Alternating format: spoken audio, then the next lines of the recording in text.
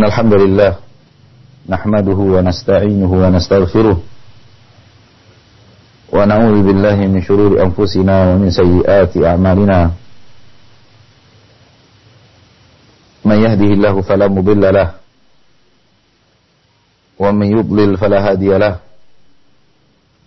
أشهد أن لا إله إلا الله وحده لا شريك له وأشهد أن محمدا عبده ورسوله صلى الله عليه وعلى آله وأصحابه ومن تبعهم بإحسان إلى يوم الدين وسلم تسليما كثيرا. يا أيها الذين آمنوا اتقوا الله حق تقاته ولا تموتن إلا وأنتم مسلمون. يا أيها الناس اتقوا ربكم الذي خلقكم من نفس واحدة وخلق منها زوجها وبث منهما رجالا كثيرا ونساء واتقوا الله الذي تساءلون به والأرحام إن الله كان عليكم رقيبا.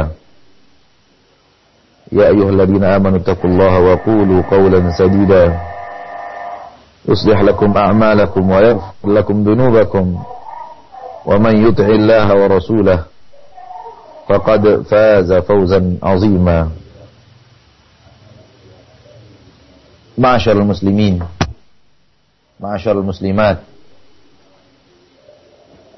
الحاضرين والحاضرات المستمعين والمستمعات رحمني ورحمكم الله.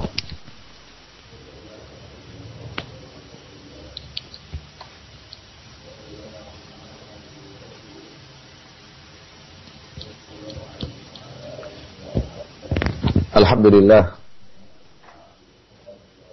puji dan syukur kepada Allah Tabaraka wa Ta'ala yang telah memberikan kesempatan kepada kita untuk kembali bertemu atas jalan hak biiznillah, karena diperintahkan kita untuk saling nasihat-menasihati, menempuh, menggapai, mencapai jalan yang hak tersebut. Allah berfirman,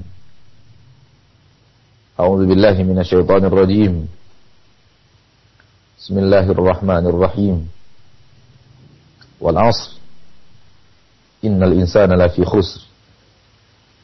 Illa alladziina aamanu wa 'amilus shalihat wa tawaasaw bil haqq wa tawaasaw bis sabr.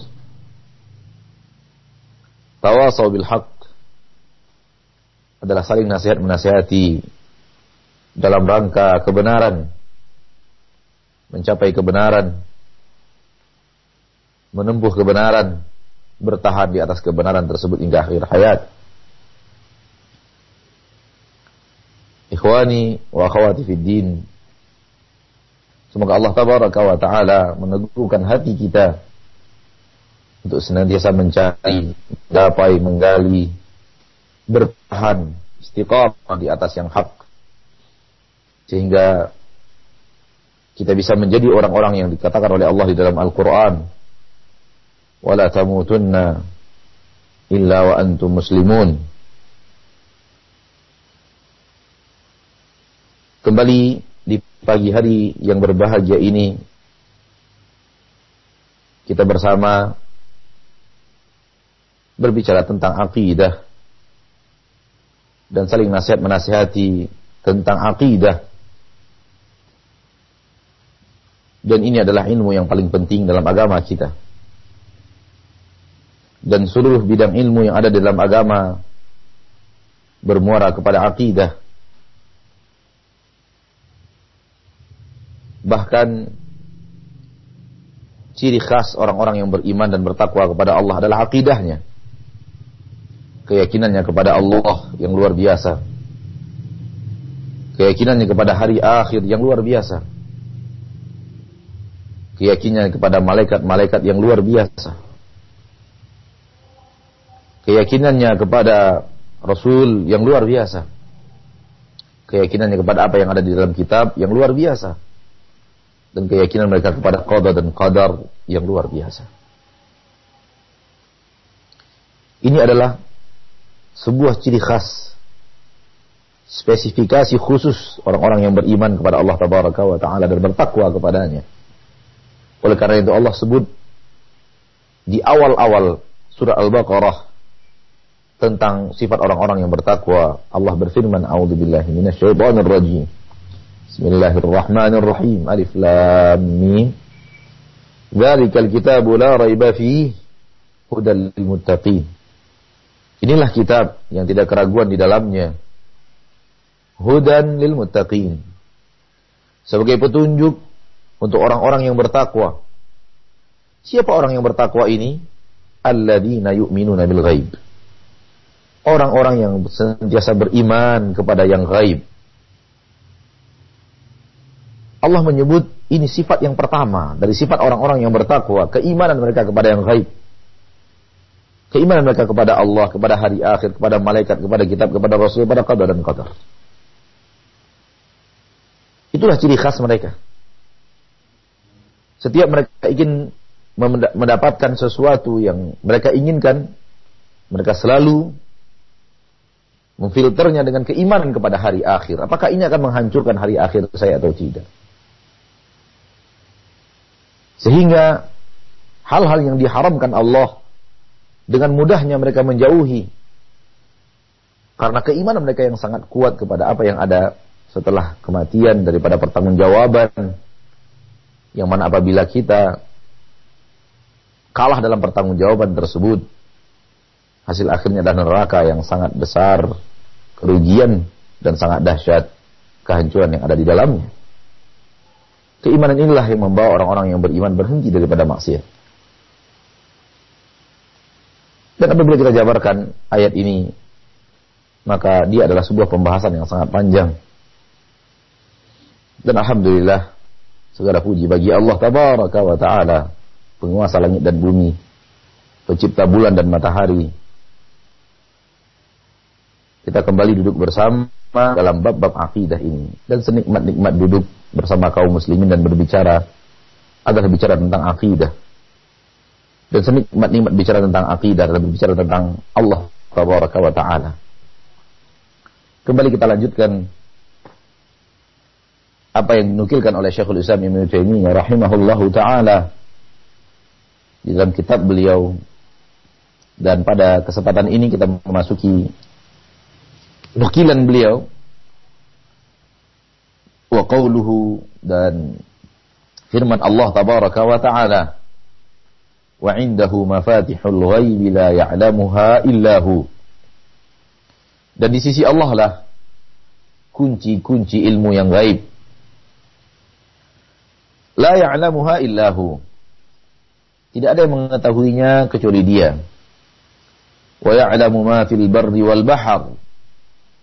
Dan Dia mengetahui apa saja yang ada di daratan dan apa saja yang ada di laut. Wa ma tasqutu min waraqatin illa ya'lamuha. Dan tidaklah terjatuh satu lembar daun, tentu jatuh dari pohonnya, illa ya'lamuha, melainkan Allah Subhanahu wa ta'ala mengetahuinya. Wala habbatin fi dhulumatil ard. Dan tidak juga ada satu biji apapun di dalam kegelapan bumi. Wala ratbin. Dan tidak juga ada sesuatu yang kering, sesuatu yang basah. Wala yabisin, dan sesuatu yang kering. Tidaklah semua itu illa fi kitabim mubin, kecuali ada dalam sebuah kitab catatan yang mubin, yang nyata, yaitu Lauhul Mahfuz. Ikhwani, akhwati fid din, rahimani wa rahimakumullah.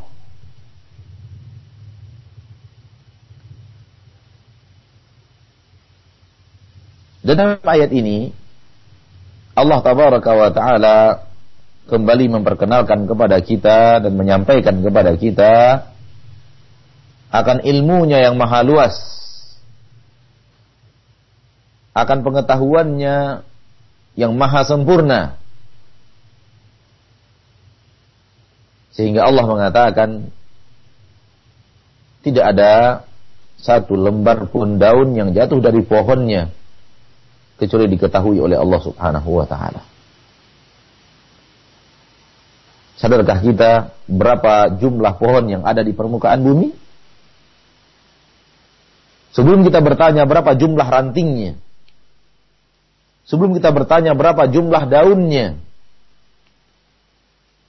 apabila ditugaskan orang-orang yang selalu mengurus data-data statistik dunia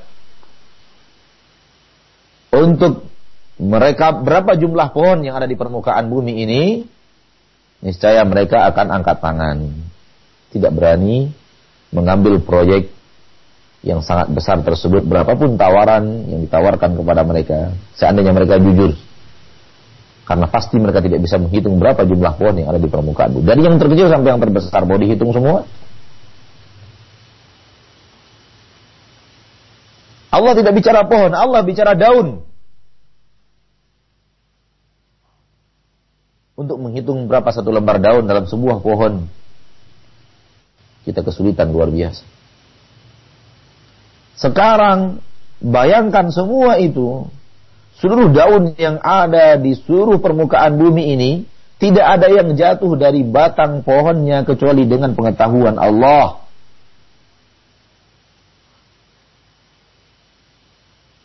Kecuali dengan ilmu Allah. Tidak akan lepas daripada pantauan penglihatan Allah tabaraka wa ta'ala Rabbul Izzati wal Jalalah.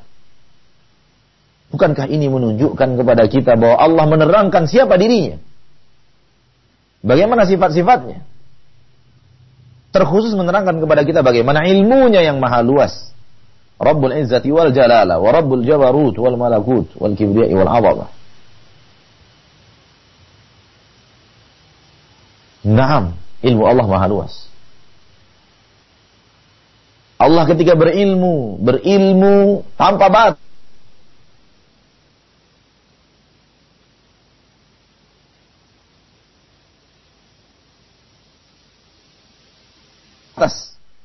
Seluruh yang sedang terjadi, seluruh yang akan terjadi, dan seluruh yang tidak akan terjadi.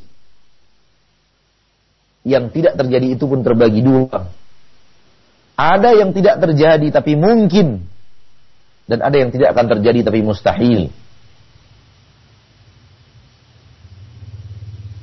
Dan semua itu diketahui oleh Allah tabaraka wa ta'ala. Walau ruddu la'adu lima nuhu an wa innahum lakadzibun. Seandainya mereka-mereka yang minta ditangguhkan dari perhisaban padang mahsyar, mereka-mereka yang minta untuk dikembalikan ke permukaan bumi akan bisa menjadi orang saleh.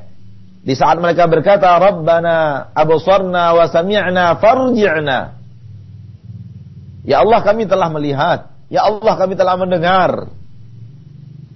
Farji'na, kembalikan kami ke dunia ya Allah. Na'mal salihan. Niscaya kami akan beramal saleh. Begitu apa yang akan mereka ungkapkan nanti di hadapan Allah tabaraka wa ta'ala, mengakui kesalahan mereka, mengakui kekhilafan mereka, mengetahui dan mengakui dosa dan kesalahan mereka, kemudian minta kepada Allah untuk dikembalikan ke permukaan bumi, dan mereka mengutarakan alasan yang luar biasa hebat. Ya Allah, kalau engkau kembalikan kami ke bumi, na'mal salihan, kami akan beramal saleh. Begitu Allah menggambarkan kepada kita akan apa yang akan diungkapkan dan diucapkan oleh mereka kepada Allah. Allah katakan, walau ruddu, seandainya mereka itu dikembalikan ke bumi, la'adu lima nuhu anhu, mereka pasti akan kembali melakukan hal yang dilarang kepada mereka. Jadi bohong ungkapan mereka, na'mal salihan. Karena Allah tahu, seandainya pun dikembalikan ke permukaan bumi, dan diberikan hawa nafsu seperti yang biasa, dan diberikan fitnah-fitnah dunia seperti yang biasa, dia akan bertahan sebentar ketika dia masih teringat masa-masa di mana dia di padang mahsyar. Namun lambat laun setan akan berhasil untuk mengembalikannya kepada titik maksiat. Memanfaatkan syahwatnya yang ada, memanfaatkan nafsu yang ada di dalam jiwanya. Allah tahu persis setan akan kembali berhasil. Coba lihat. Ilmu Allah mengetahui apa yang tidak akan terjadi. Orang-orang yang minta dikembalikan ke dunia, Allah tahu dan Allah telah beritahu kepada kita, Allah tidak akan pernah lakukan itu. Namun lihat bagaimana Allah Tabaraka wa Ta'ala menerangkan kepada kita, kalau ataupun dilakukan oleh Allah, akan terjadi yang seperti ini. Menunjukkan ilmu Allah yang maha luas. Mengetahui sesuatu yang tidak akan terjadi. Padahal yang tidak akan terjadi itu suatu hal yang mustahil. Masyaallah muslimin wal muslimat. Dialah Allah Al-Alim yang maha mengetahui. Kalau ada orang yang mau berbuat maksiat dan bertanya kepada kita, bolehkah saya berbuat maksiat? Maka jawaban kita simple. Kita katakan boleh dengan satu syarat. Lakukan di tempat yang tidak diketahui oleh Allah. Kalau syarat itu bisa Anda ambil, syarat itu bisa Anda penuhi, maka silakan berbuat maksiat. Tetapi kalau Anda tidak bisa lari daripada ilmu Allah, Anda tidak akan bisa lari dari pantauan Allah. Kemanapun Anda pergi, Allah melihat. Apapun yang Anda ucapkan, Allah mendengar. Bahkan alat untuk melihat yang Anda gunakan adalah alat yang diberikan oleh Allah kepada Anda, yaitu mata. Anggota tubuh yang Anda gunakan untuk mendengar adalah anggota tubuh yang Allah berikan kepada Anda bernama telinga. Kemudian sarana Anda untuk beribadah sarana Anda untuk berbuat maksiat seperti mobil dan yang lainnya adalah sesuatu yang dianugerahkan Allah kepada Anda. Maka gerangan apa Anda punya hak untuk melakukan maksiat? Semuanya telah diberikan oleh Allah. Maka tidak pantas Allah itu dimaksiati. Tidak pantas Allah itu untuk dilakukan kepadanya perlawanan. Yang kecil apalagi yang besar. Wajar kalau ia murka. Ia berikan kepada kita mata, lalu dengan mata itu kita berbuat maksiat kepadanya. Lalu ia berikan kepada kita telinga, dengan telinga itu kita berbuat maksiat kepadanya. Ia berikan kita kaki dan tangan, dengan kaki dan tangan itu kita berbuat maksiat kepadanya. Maka suatu hal yang wajar. Kalau Allah Tabaraka wa Ta'ala kemudian memurkai pelaku-pelaku maksiat dan membalasi mereka dengan balasan yang setimpal, orang jahat harus dihukum berat. Dan itu adalah fitrah manusia. Penjahat harus dihukum, pahlawan harus disanjung. Oleh karena itu keberadaan surga dan neraka adalah untuk keadilan yang diinginkan oleh Allah Subhanahu wa Ta'ala, karena Allah Maha Adil, Rabbul Izzati wal Jalalah. Masyaallah muslimin wal muslimat, Allah katakan hal yang seperti ini kepada kita agar kita tahu siapa Allah. Apa manfaatnya? Agar hadir dalam hati kita siapa Rabb kita itu. Siapa Allah yang kita ibadati? Siapa Allah yang kita rukuk dan sujud kepadanya? Bagaimana ilmu Allah Subhanahu wa Ta'ala terhadap kita dan seluruh yang ada di permukaan bumi, dari generasi-generasi terdahulu dan generasi yang akan datang. Kita bahkan tidak tahu siapa anak kita setelah yang sekarang. Apakah kita masih bisa memiliki anak? Siapa cucu kita tidak tahu sama sekali.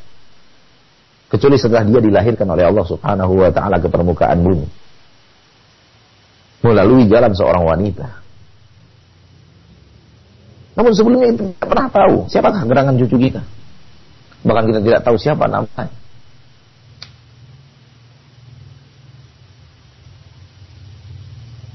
Namun Allah Subhanahu wa Ta'ala tidak ada yang tersembunyi darinya apapun.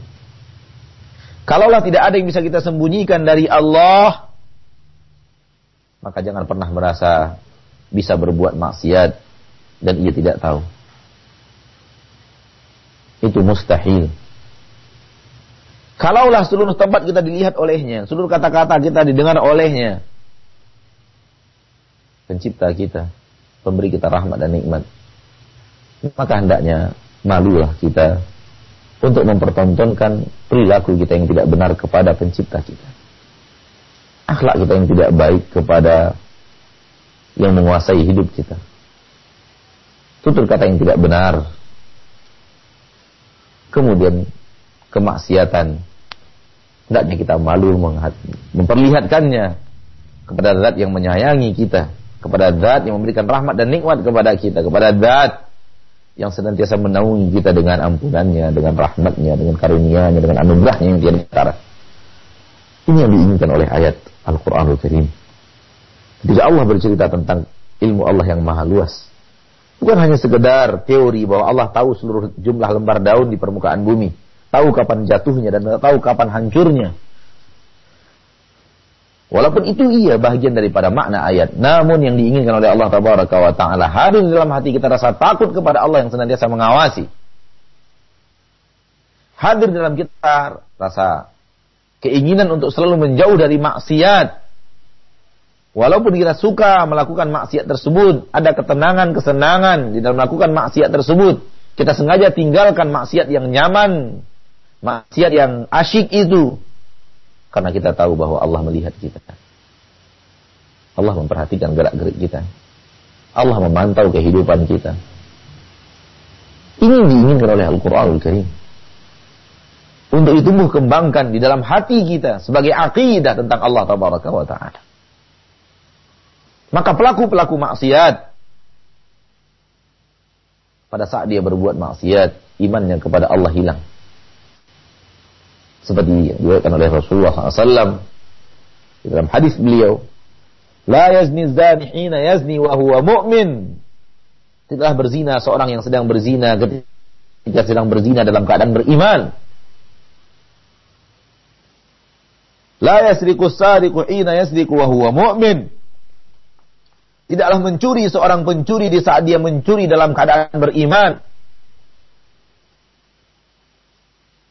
Karena hilang keimanannya kepada Allah. Dia sedang merasa tidak diawasi dan dilihat oleh Allah. Dia merasa bahwa Allah tidak mendengar kata-katanya yang penuh dengan maksiat. Dan Allah tidak melihat gerak-gerik yang penuh dengan maksiat. Yang dia tahu tidak ada manusia yang melihat. Tidak ada teman, tetangga dan sahabat yang memergoki. Istri tidak tahu, anak pun tidak mengerti. Karena mereka tidak ada di tempat. Namun bisakah kita lari dari pandangan Allah? Bisakah kita lari dari penglihatan Allah Tabaraka wa Ta'ala? Kalau kita tidak bisa lari daripada itu, maka tidak ada tempat untuk berbuat maksiat di permukaan bumi. Ini yang diinginkan oleh Allah, tumbuh dan kembang di dalam akidah kita. Sehingga dengan pengetahuan kita kepada Allah, itu memberikan efek yang positif kepada semangat ibadah. Dan efek yang sangat positif kepada lari daripada maksiat. Kemudian Allah Subhanahu wa Ta'ala melanjutkan bahwa Allah Tabaraka wa Ta'ala Rabbul Izzati wal Jalalah mengetahui semua yang ada di langit, semua yang ada di bumi, mengetahui seluruh yang basah, mengetahui seluruh yang kering. Berarti seluruhnya, karena hidup di permukaan bumi terbagi dua, basah atau kering. Semua itu kata Allah fi kitabim mubin. Semua ada di dalam sebuah kitab, sebuah tulisan yang sangat nyata, yang sangat jelas, yaitu Lauhul Mahfuz.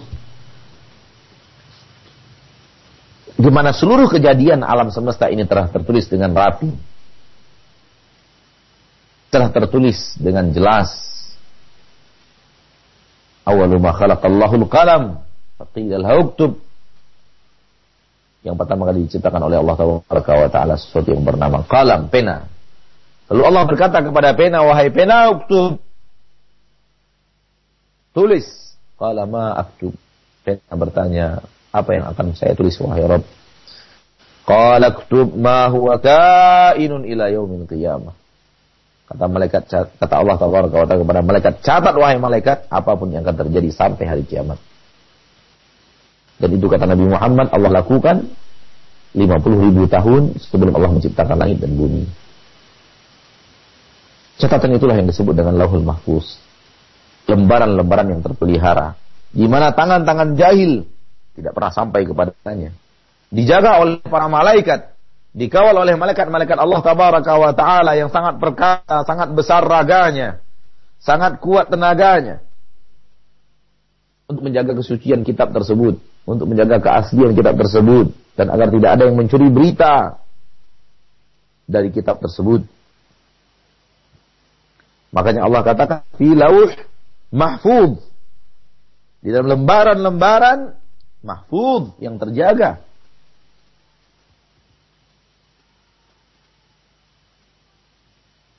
Dan kejadian alam semesta akan selaras dengan apa yang Allah tabaraka wa ta'ala tuliskan di dalam lauhul mahfuz.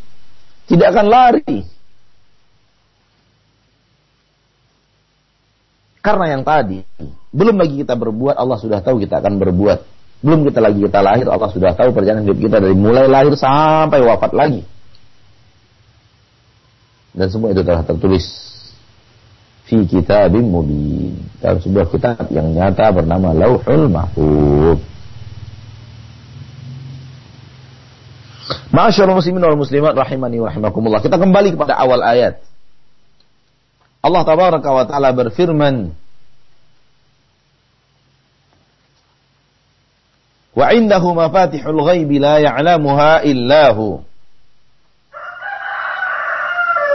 Wa 'indahu, dan di sisi Allah tabaraka wa taala mafatihul ghaib, kunci-kunci ilmu gaib, masalah gaib. Ayat ini dari surah Al-An'am ayat 59 yang sedang kita bacakan ini, kunci-kunci ilmu yang gaib itu diterangkan oleh Allah dalam surat Luqman. Apa dia kunci-kunci ilmu gaib tersebut? Apa yang Allah maksudkan dengan kunci-kunci ilmu gaib? Allah terangkan di dalam surat Luqman ayat 34. Allah berfirman, "Innallaha 'indahu 'ilmul ghaib wa innallaha 'indahu 'ilmus sa'ah wa yunazzilul ghaith wa ya'lamu ma fil arham wa ma tadri nafsun madza taksibu ghadan wa ma tadri nafsun bi ayyi ardin tamut innallaha alimun khabir." Yang artinya innallaha 'indahu 'ilmus sa'ah, sesungguhnya Allah di sisinya ada ilmu tentang sa'ah, hari kiamat. Ini pertama. Kunci ilmu gaib yang pertama, bahwa Allah tabaraka wa taala mengetahui ilmu kapan terjadinya hari kiamat, yang mana ilmu ini tidak diketahui oleh makhluk. Walaupun makhluk itu adalah makhluk yang terbaik di bumi, yaitu Nabi Muhammad sallallahu alaihi wasallam. Ataupun dia adalah makhluk yang terbaik di langit, yaitu malaikat Jibril alaihi salam. Kedua-duanya tidak mengetahui ilmu tentang as-sa'ah. Kapan terjadinya hari berbangkit? Kapan terjadinya hari kiamat? Kapan bermulanya masa berhisab? Faqulat fis samawati wal ard la ta'tikum illa baghtah. Berat bagi langit dan bumi apabila dikabarkan kepada mereka kapan mereka akan hancur. Tidak akan datang kepada kalian hari kiamat itu kecuali dalam keadaan baghtah, mendadak. Ikhwani wa akhwati fid din, Nabi Muhammad tidak tahu kapan terjadi hari kiamat. Maka Jibril pun sama-sama tidak tahu. Dalam hadis yang sangat jelas, Nabi ditanya oleh malaikat Jibril alaihissalam, dari hadis yang sahih dari Umar bin Khattab radhiyallahu taala anhu, Abu Hafs,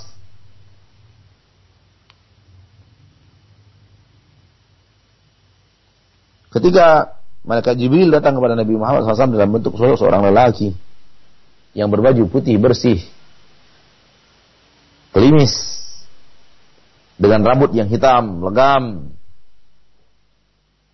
Ia bertanya kepada Nabi Muhammad berapa hal. Di antara yang ia tanyakan, akhbirni anis sa'ah, beritahukan saya kapan terjadinya hari kiamat.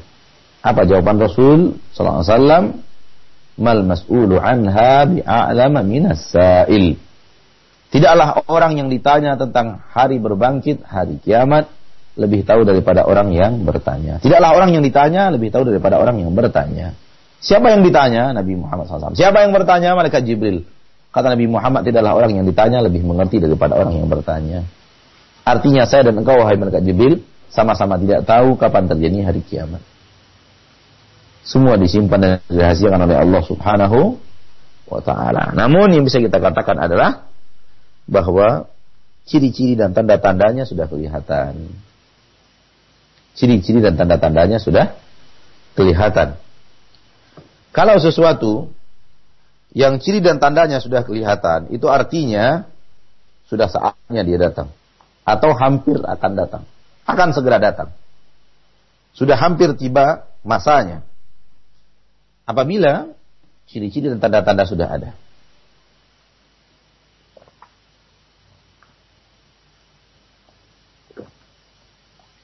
Sebagaimana air hujan yang didahului oleh angin yang berhembus sebagai ciri-ciri dan tanda-tanda bahwa akan segera turun hujan sebentar lagi biiznillah. Maka jarak yang dekat antara angin berhembus dengan hujan turun pun dikatakan oleh Allah Subhanahu wa ta'ala. Demikian juga dengan hari berbangkit. Hari berbangkit memiliki tanda-tanda. Hari kiamat memiliki tanda-tanda. Dan tanda-tandanya itu sudah ada di zaman kita. Sudah banyak. Banyak sekali malah. Pertanda bahwa kiamat memang sudah dekat. Dan benar apa yang dikatakan oleh mereka. Kiamat sudah dekat itu. Tapi kesalahan yang besar adalah ketika orang tahu kiamat sudah dekat, tidak tergerak hatinya untuk menimba amal soleh sebanyak-banyaknya, mengumpulkan amal soleh sebanyak-banyaknya. Setelah tahu dia kiamat sudah dekat, dia masih asyik dalam maksiat. Setelah dia tahu bahwa kiamat sudah dekat, dia malah asyik di dalam keingkaran kepada Allah Tabaraka wa Ta'ala yang maha mengetahui seluruhnya. Jadi inilah kunci daripada ilmu gaib yang pertama, yaitu ilmu sa'ah. Hari tentang kiamat, hanya Allah yang tahu, tidak ada yang lain. Yang kedua, wa yunazzilul ghaitha. Dialah Allah Tabaraka wa Ta'ala yang menurunkan hujan. Dan ilmu turunnya hujan di sisi Allah Subhanahu wa Ta'ala. Dan hujan adalah kunci daripada kehidupan di permukaan bumi. Karena tanpa air, dunia ini akan hancur berantakan. Tanpa air, seluruh kehidupan di permukaan bumi ini akan sirna. Manusia tanpa air akan tewas. Tanaman tanpa air akan kering kerontang dan kemudian dia hancur. Hewan-hewan pun tanpa air akan mati kehausan dan kemudian menjadi bangkai. Wa ja'alna minal ma'i kulla syai'in hayyin. Kami jadikan dari air segala sesuatu menjadi hidup. Dan andai kita melihat dengan seksama kepada air tersebut, maka tidak ubahnya air ini bagaikan oli untuk sebuah mesin. Dia bermanfaat, bertugas untuk melancarkan pergerakan alat-alat dan mesin-mesin canggih yang ada di tubuh kita. Oleh karena itu orang yang kekurangan air itu bagaikan mesin yang kehilangan dan kekurangan oli. Namun subhanallah, lihatlah bagaimana mahalnya oli dan lihatlah bagaimana murahnya air. Padahal mesin yang ada di tubuh kita lebih mulia, lebih hebat, lebih canggih daripada mesin-mesin yang ada di mobil. Namun untuk mesin-mesin yang murah, seperti Land Cruiser itu, seperti mesin-mesin yang murah, pada X-Trail tersebut, pada Innova tersebut, kenapa olinya begitu mahal? Dan mesin-mesin canggih yang ada di tubuh kita seperti ginjal, usus, semua itu diberikan oleh Allah Subhanahu wa taala air sebagai oli yang sangat murah sekali.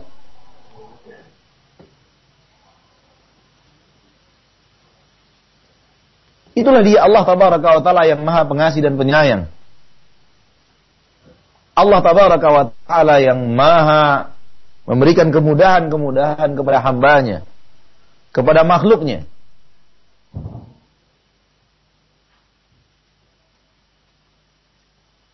Akan tetapi siapa manusia yang bersyukur? Siapa manusia yang melihatnya sebagai rahmat dan nikmat yang besar? Manusia dengan egoisnya hanya membutuhkan air karena dia haus. Dia pun mencari air dan minum, menghilangkan egois pribadinya yang sedang haus dan dahaga. Namun tidak pernah hadir dalam hatinya ketika minum nikmat air yang sangat besar dari Allah yang Maha Pengasih lagi Maha Penyayang.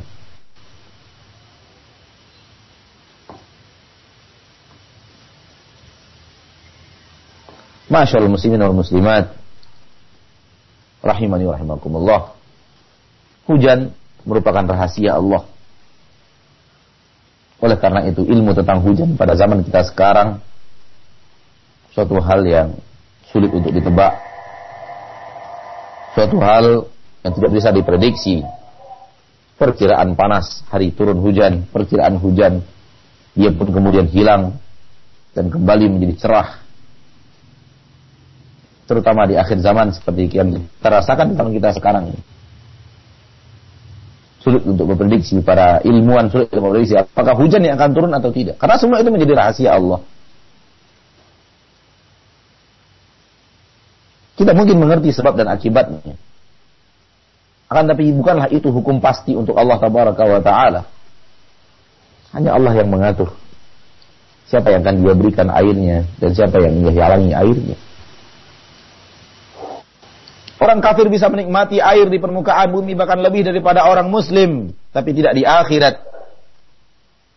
Tapi tidak di akhirat, ma'asyiral muslimin wal muslimat. Di akhirat, air pun akan diharamkan Allah untuk orang kafir. Begitu yang Allah terangkan di dalam Al-Quran. Wa nada ashabun nari ashabal jannah. Penduduk neraka akan meminta dan memanggil penduduk surga. An afidu alaina minal ma'. Berikan kami air minum. Kami haus. Au mimma razaqakumullah, berikan kami sedikit dari apa yang Allah rezekikan kepada kalian di surga. Qalu, penduduk surga menjawab, innallaha harramahu ma'alal kafirin. Allah telah mengharamkan keduanya untuk orang-orang kafir seperti kalian. Kalian tidak pantas mendapatkan air yang kami dapatkan di surga ini. Telah Allah haramkan. Kalian hanya pantas mendapatkan air hamim, air yang sangat panas. Syurbal him, air yang mencapai puncak panas. Itu air yang berhak untuk kalian dapatkan. Air yang menghanguskan wajah apabila dia sampai tertuang di wajah. Air yang panasnya membuat usus berantakan.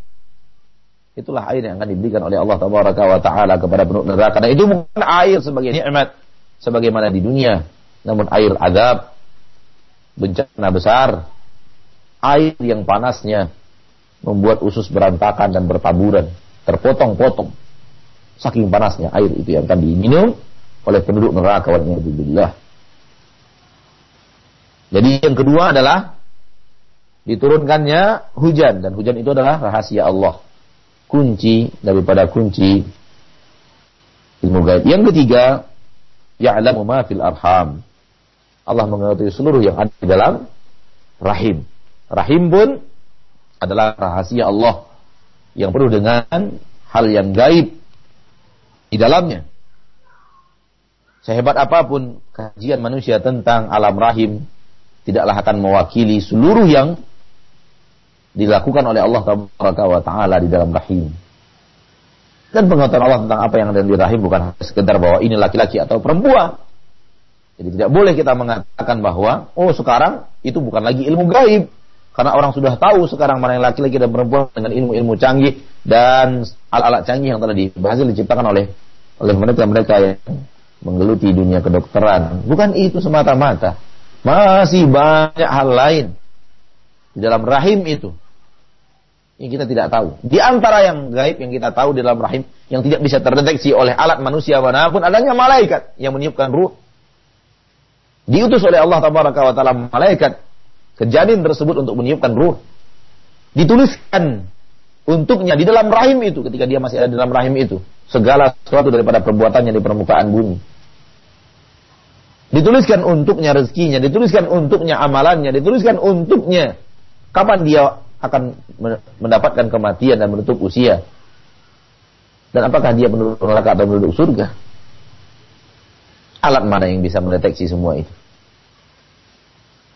Masyaallah muslimin, maka banyak sekali hal yang ada di dalam rahim merupakan rahasia Allah Tabaraka wa Ta'ala hingga saat ini. Dan para ilmuwan terus menggali dan menggali yang mereka hanya dapatkan secuil. Sebagaimana Allah katakan, "Wa ma utitu minal ilmi illa qalila." Maka tidak perlu kita bangga, tak perlu kita sombong hanya karena semata-mata kita bahwa adalah orang yang spesialis kandungan, S3 dalam spesialis kandungan dan semacamnya. Tidak perlu sombong, karena yang kita tahu hanya secuil daripada apa yang Allah ciptakan di dalam rahim. Yang keempat adalah mengetahui apa yang ada dari perbuatan manusia keesokan hari. Ilmu gaib. Ilmu gaib. Apa yang akan kita lakukan besok, kita pun tidak tahu. Kita boleh punya rencana, tapi Allah punya rencana. Kita boleh punya niat, namun tentu belum tentu niat yang kita inginkan itu terwujud. Semua itu yang ngatur adalah Allah, dan Allah mengetahui semuanya. Dan yang terakhir adalah ilmu tentang di mana setiap jiwa akan tutup usia. Wa ma tadri nafsun bi ayyi ardin tamut. Sementara Allah mengetahuinya. Jiwa tidak tahu di mana dia akan diwafatkan oleh Allah. Yang berbicara sekarang, antum yang mendengar, siapa pun yang tidak mendengar, yang masih hidup di permukaan bumi, tidak ada kita yang bisa menentukan di mana kita akan mengakhiri usia kita di permukaan bumi. Dan tutup usia yang paling baik adalah beriman kepada Allah dan Rasulnya di kota Madinah. Karena memiliki kelebihan khusus. Orang yang meninggal di kota Madinah akan mendapatkan syafaat Rasulullah Sallallahu Alaihi Wasallam di padang mahsyar. Ini adalah salah satu keutamaan kota Madinah. Oleh karena itu tidak sedikit orang-orang yang tinggal jadi penduduk kota Madinah bercita-cita, berangan-angan agar dia keluar roh dari jasadnya di kota Nabi Sallallahu Alaihi Wasallam dalam keadaan beriman. Namun dengarkan cerita berikut ini. Ada seorang orang tua yang benar-benar ingin wafat di kota Madinah, sehingga sakit apapun yang dia rasakan, pengobatan apapun yang dia lakukan, dia tidak mau keluar dari kota Madinah. Walaupun di negara yang sama, tidak mau dia. Dia selalu dirawat di kota Madinah. Karena dia ingin kalau wafat di kota Madinah. Namun Allah berkata lain. Setelah dia diderita oleh penyakit yang sangat hebat, dan dia pun masuk ruang ICU dan tidak sadarkan beberapa hari. Hari berganti dengan minggu. Minggu berganti dengan bulan, tidak kunjung sadar. Sampai anaknya sepakat untuk membawanya ke Amerika. Di Amerika lah dia mengembuskan nafasnya yang terakhir. Lihatlah, tidak ada jiwa yang tahu di mana ia akan diwafatkan oleh Allah Tabaraka wa Ta'ala. Ada orang wafatnya di pinggiran jalan, ada orang yang wafatnya di kali, ada orang yang wafatnya di kantor, ada orang yang wafatnya di atas mobil, ada orang yang wafatnya dia dalam samudra, seperti penumpang adam air yang sampai sekarang tidak ditemukan. Tidak ada yang tahu di antara kita di mana kita akan diwafatkan oleh Allah Tabaraka wa Ta'ala. Namun kita tahu adalah bahwa hendaklah kita berusaha wafat di atas iman dan Islam. Jadi kembali kepada ilmu Allah yang maha luas, mengetahui segala sesuatu dari apa yang kita lakukan, apa yang belum kita lakukan, apa yang telah kita lakukan, sehingga kita harus mawas diri terhadap pantauan Allah Tabaraka wa Ta'ala ini. Kita harus selalu merasa diperhatikan, disaksikan, dipantau oleh Allah yang maha pengasih lagi maha penyayang. Kalaulah ini yang ada di dalam hati kita, kalaulah ini yang ada di dalam dada kita, saya yakin dan percaya, alangkah mudahnya kita meninggalkan maksiat. Alangkah mudahnya kita meninggalkan hal yang dibenci oleh Allah, dan kita tahu itu. Namun belum bisa kita tinggalkan karena teman-teman, belum bisa kita tinggalkan karena rekan-rekan. Kita duduk bersama mereka melakukan maksiat, kita pun akhirnya ikut terdorong melakukan maksiat itu. Tapi kalau sudah hadir hati yang benar-benar merasa Allah selalu memantau gerak-geriknya, memantau perbuatan dan tindakannya, maka dengan mudah dia akan berkata kepada teman-temannya, maaf, tadi kita bicara baik-baik, saya mau ikut dengan antum, sekarang antum sudah pindah kepada pembicaraan yang Allah tidak ridho, saya harus tinggalkan. Dan dia berangkat. Dia tidak sungkan untuk mengatakan itu kepada teman-temannya. Dia tidak masalah baginya untuk kehilangan ridho teman-temannya, karena Allah berfirman, Allahu wa rasuluhu ahaqqu an yurduh. Hendaklah mereka lebih mencari ridho Allah dan ridho Rasulullah sallallahu alaihi wasallam. Itu ketika Rasulullah SAW hidup. Namun ketika Rasulullah wafat, tinggallah bahagian yang pertama. Hendaklah mereka lebih mengedepankan ridho Allah dibanding ridho teman-teman. Hendaklah kita mengedepankan ridho Allah dibanding ridho manusia. Karena kalau Allah sudah ridho kepada kita, peduli apa kita dengan murka manusia? Namun kalau Allah sudah murka kepada kita, untung apa ridho manusia untuk diri kita? Kalau Allah sudah menjadi musuh kita, siapa yang akan menjadi teman kita? Dan kalau Allah yang sudah menjadi sahabat kita, peduli apa kita dengan musuh-musuh kita? Masyaallah muslimin, ini yang harus kita tanamkan di dalam hati kita tentang Allah, agar kemudian kita bisa menjadi hamba Allah. Mudah-mudahan bermanfaat. Sallallahu wasallam wa baraka wa an'am ala abdihi wa rasulihi Muhammad. Kita kembalikan kepada akuna Fawaz, falyatafaddal mashkura.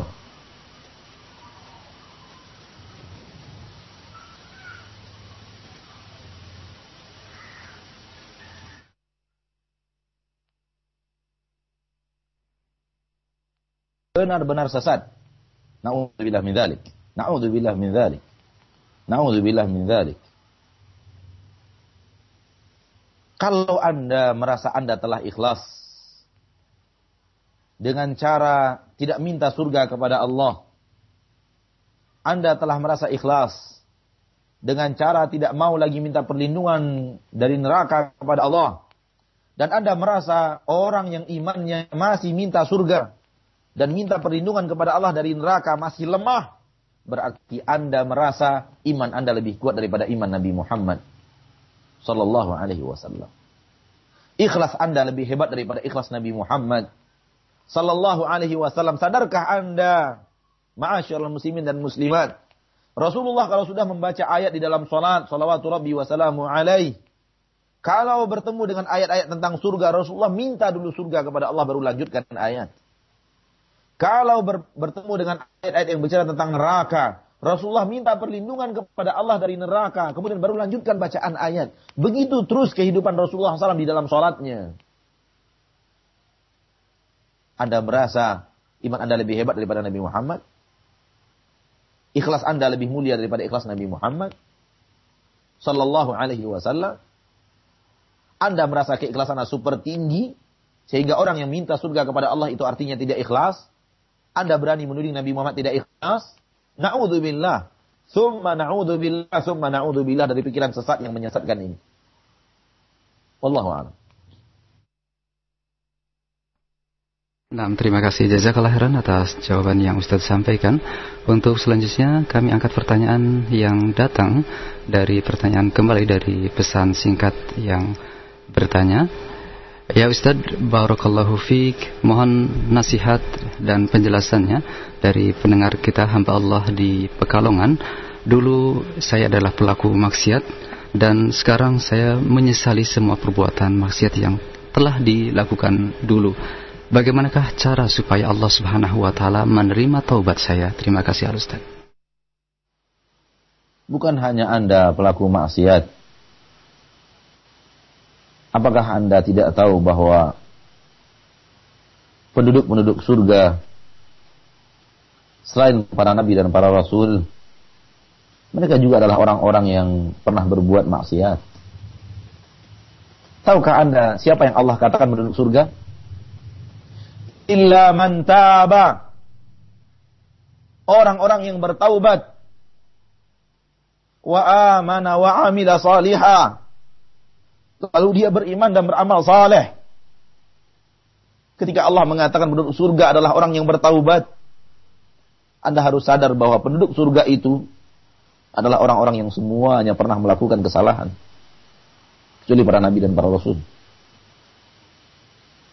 Abu Bakar, manusia terbaik di permukaan bumi setelah Nabi Muhammad, berkata, "Hadza awradanil mawarid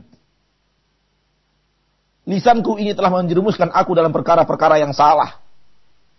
Itu Abu Bakar. Anda ingin menjadi orang yang tidak pernah punya dosa, itu artinya Anda tidak akan pernah sampai ke surga. Karena surga untuk orang yang berbuat maksiat lalu menyesali perbuatan maksiat itu. Bertadarru', memohon ampunan Allah. Mengangkat tangan setinggi-tingginya seraya meminta, Allahumma arhamni, Allahumma ighfirli. Ya Allah rahmati aku. Ya Allah ampunkan dosaku. Tidak tahukah Anda bahwa ciri-ciri penduduk surga al-mustaghfirina bil ashar? Orang yang selalu minta ampun di saat waktu sahur menjelang datangnya waktu adzan subuh. Minta ampun dari apa mereka? Minta ampun dari kesalahan dan dosa. Maka lakoni terus istighfar. Istighfar yang hak. Karena dengan istighfar itulah Anda akan mencapai surga Allah. Tidak perlu sesali masa lalu yang suram, sehingga Anda sampai kepada larut kepada dunia kesedihan tanpa batas. Itu adalah perangkap syaitan. Namun jadikan ingat dosa Anda adalah sesuatu yang akan memberikan motivasi yang hebat untuk beribadah kepada Allah. Camkan dalam hati masa lalu yang suram harus saya rubah dengan masa depan yang cerah. Tidak ada manusia hidup di permukaan ini tanpa dosa. Saya dan Anda dan semua yang mendengar sekarang ini, di detik ini, semua kita pelaku maksiat. Pernah berbuat maksiat. Cuman pertanyaannya, siapa yang telah bertaubat? Wallahu a'lam. Nah, terima kasih jazakallahu khairan atas nasihat yang telah disampaikan. Kemudian pertanyaan yang datang dari pendengar kita kembali, ya Ustadz, sebagai seberapa banyakkah atau bagaimanakah caranya kita memberikan keseimbangan antara rasa harap terhadap apa yang telah Allah janjikan dengan surganya dan rasa takut kita kepada Allah Subhanahu wa taala terhadap kengerian azab Allah Subhanahu wa taala di dalam api neraka. Terlebih dengan bagaimanakah menyeimbangkan hal ini kepada anak-anak kita sehingga mereka tumbuh berkembang menjadi muslim yang sempurna keimanannya, sehingga mereka tidak gampang putus asa terhadap apa yang telah Allah janjikan dengan surganya. Demikian Al-Ustaz, jazakallahu khairan. Anda yang bertanya, ma'asyarul muslimin, tidak perlu repot-repot dengan memikirkan 50%, 50%, 40%, 60%, 35%, 70%, 35%, 65%. Tidak perlu direpot-repotkan oleh angka-angka itu. Kalau itu yang menjadi kendala Anda, bagaimana menyeimbangkannya? Bagaimana mewujudkan ini seimbang dengan itu seimbang, artinya 50% untuk roja, 50% untuk khauf. Tidak perlu sampai kepada titik yang seperti itu. Karena tidak ada manusia yang bisa menakarnya dengan baik. Yang bisa menakarnya Allah Tabaraka wa Ta'ala. Akan tetapi tumbuhkan di dalam jiwa diri kita masing-masing, tumbuhkan dalam anak kita. Terkadang kita bicara kepadanya rahmat dan nikmat Allah, surga Allah agar dia berharap. Terkadang kita bicara kepadanya neraka dan murka Allah Tabaraka wa Ta'ala dan apa yang Allah siapkan di neraka agar timbul rasa khauf. Ketika dia melakukan kesalahan, ingatkan dia kepada neraka, jangan ingatkan dia kepada surga. Ketika timbul rasa malasnya beribadah, ingatkan dia kepada surga. Begitu caranya. Dan tidak perlu harus Anda direpot-repotkan oleh angka-angka. Sudahkah saya 50% untuk khauf dan roja, 50%-nya? Ataukah saya masih terlalu minim, 15% di khauf, sekian persen di roja? Jangan terikat dengan angka-angka, karena dengan itu Anda akan sibuk oleh sesuatu yang tidak akan bisa menjadi solusi bagi Anda, dan ada solusinya bagi Anda tidak akan ada itu. Namun selang-selingilah nasihat itu. Terkadang dengan motivasi untuk sampai ke surga, terkadang dengan ancaman, dengan neraka, dan lebihkan pembicaraan tentang neraka apabila kita melihat ada maksiat, dan lebihkan pembicaraan tentang surga apabila kita sedang memotivasi anak kita dan diri kita untuk beribadah. Wallahu ta'ala alam. Nah, terima kasih Al-Ustaz, jazakallahu khairan. Dan pertanyaan tadi, mohon maaf, merupakan pertanyaan penutup karena keterbatasan waktu. Saat ini pukul 9 tepat waktu Indonesia Barat. Dan untuk menutup perjumpaan kita, mungkin ada kesimpulan akhir atau hal yang akan disampaikan untuk menutup perjumpaan kita, silakan Ustaz. Wani akhawati fid din, dimanapun antum berada rahimani wa rahimakumullah. Antum berada di rumah Allah melihat, antum berada di kantor Allah melihat, antum berada di tempat manapun Allah melihat. Antum tidak akan pernah bisa lari dari penglihatan Allah. Antum di masjid Allah melihat, antum di Mekah Allah melihat, antum di Eropa Allah melihat, antum di Australia Allah melihat. Allah yang melihat Anda di Mekah, Allah juga yang melihat. Allah itu juga yang melihat Anda di Eropa. Allah yang melihat Anda tawaf di Ka'bah, Allah itu juga yang melihat Anda sedang berada di arena maksiat. Maka jujurlah dalam bermuamalah. Wallahu ta'ala alam wa sallallahu wasallam wa baraka wa anam ala abdihi wa rasulihi Muhammad. Subhanakallahumma wa bihamdik, asyhadu an la ilaha illa anta, astaghfiruka wa atubu ilaik. Walhamdulillahi rabbil alamin. Wassalamualaikum warahmatullahi wabarakatuh.